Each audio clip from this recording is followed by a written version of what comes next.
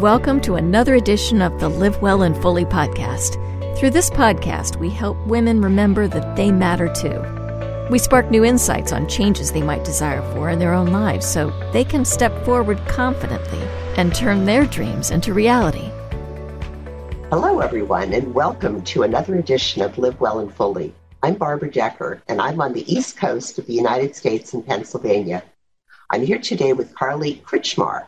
Carly, where are you hanging out today? Where do you live? I am in San Diego. Oh, tough life.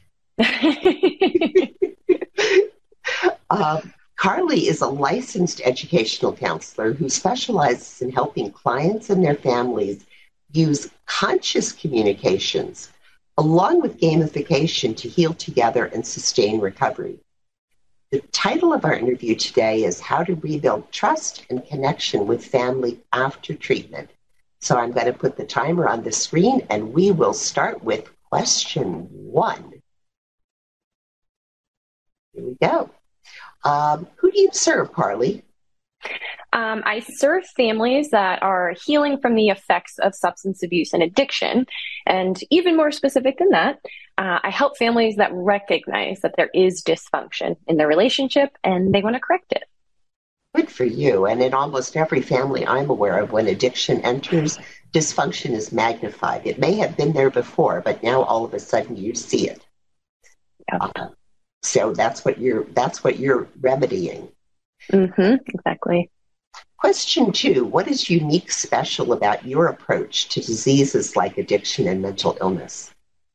So my program, it centers around play-based learning and application because I use a gamified communication technique that I embedded that helps families to practice consciously communicating with each other. So the main, if not only, method that we typically use in treating substance use disorder and addiction or family dysfunction is therapy, right? So we have individual therapy, family therapy. If you're in a program, we have group therapy. And of course, those are all very effective and necessary for individuals, but it's not the only way to help an individual to rewire their brain or create new habits or ways of thinking. And dysfunctional relationships, they've been shown to, as we were just talking about, be one of the most common factors that either lead to substance use or addiction disorder. And communication is the foundation of every relationship. So my program, it works to reconstruct the family system to create a healthy environment for individuals that are in treatment to return to. And then it also creates a support network within the family because every family member is in need of support and some correction. Because again, talking about the dysfunction that usually, if not almost always, exists in a family where there's one individual who has a substance use disorder. Yeah. Thank you very much. It for sure is a family disease. What one thing makes your approach effective, Carly? Gamified learning. So gamified learning is one of the Excuse me, you're talking going to be mostly to people my age. So tell us what gamified learning is. Yeah. So basically, it means that we are using a play-based approach or a game to create a learning. So it's a tool that helps to teach new skills, and it's using visual and auditory stimulation. So like when you're playing a game, right? If you're playing a board game, you're seeing things, you're hearing things physically, it's like tactile and touch. And so specifically in Explore to Heal, it's group-based.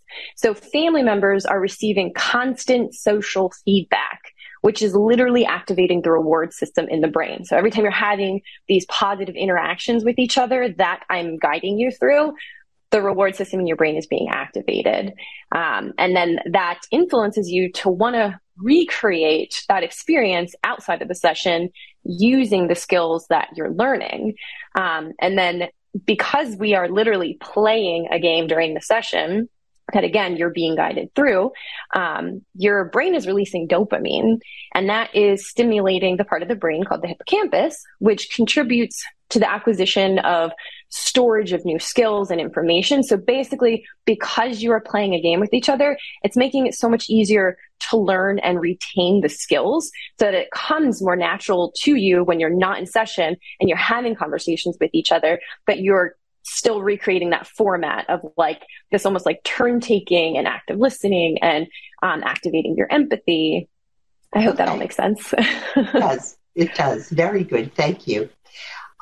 Real quick, what is the most common mistake a family member makes, in your view, when dealing with a loved one who has a substance use disorder or a mind disease of some kind? Blaming themselves. And the reason I see this is because there is no one person that can cause another person to have a substance abuse or addiction disorder. Because like we were saying before, it's literally a family disease. And it is meaning that the entire family system can cause it. So, for instance, if you had a mom who parentified a child, she obviously experienced her own adversity or trauma that would have caused her to do that. So, if we take one individual, there's no just looking at one person who caused this, because there is always this family of origin. So we can keep going back further and further. So it's not just one person's fault as much as it might feel like it sometimes. Yeah, it's truly generational. I think you're right. Okay. Question 6. What is one valuable free resource you'd like people to have?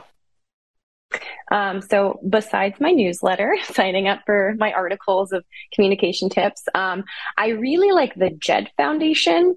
It has really great resources and this really neat tool where it asks you like how you're feeling or something that you're going through. And then you can just like click through whichever one relates to you in that moment. And it gives you so much information about how to process through that and tips, and really useful, really user-friendly. JED Foundation. Okay, thank you. And finally, what should I have asked you, Carly, that I didn't ask you, and what's the answer? I would say what my relationship is to substance abuse and addiction. And the answer to that is my mom has suffered from addiction, and so has my sister. And that has very much impacted the person that I am. And it has led me to do the work that I'm doing, because as an adult, I realized how much I did not have support in my experience as a child, as an adolescent, and then transitioning into adulthood. And it has made me realize how important it is for every family member to receive support, and how important it is to be looking at the entire family system. And yeah, the experience with my mom and my sister has been everything for me, because I had put so much blame on them, and realized that it was not their fault. It was nobody's fault. And it's up to all of us to repair the relationship and help us all to be healthy human beings. That's excellent. And I know we're out of time, but I have to ask, if you don't mind saying, how is your relationship with your mom and your sister now? It's so much better. And it's interesting because I had so much resentment for my mom starting in adolescence, when I started to actually realize like how much I felt like she had affected me. And so I was just very angry at her. And then as I got older and started to actually learn more about psychology and get my master's in educational counseling, that was when I really started to realize that she had a disease, that her brain was not functioning like an average person, and that nothing she was doing affected me. And that was so empowering to me that it helped me to start to forgive her and have so much more compassion for her experience. And the same thing for my sister, really. And my relationship with both of them is so much better, and it helps me to literally like function better and regulate as a person, knowing that I have those connections in my life that I felt like I didn't have for years. Thank you for opening up and sharing that. I intentionally don't ask that question because for lots of people it's very private. So I'm glad you volunteered it. Yeah, no, thank you. I love sharing because I think it helps other people realize the possibilities. And to everybody listening, that's a wrap. I'd like to thank you so much, Carly, for spending this time with us today.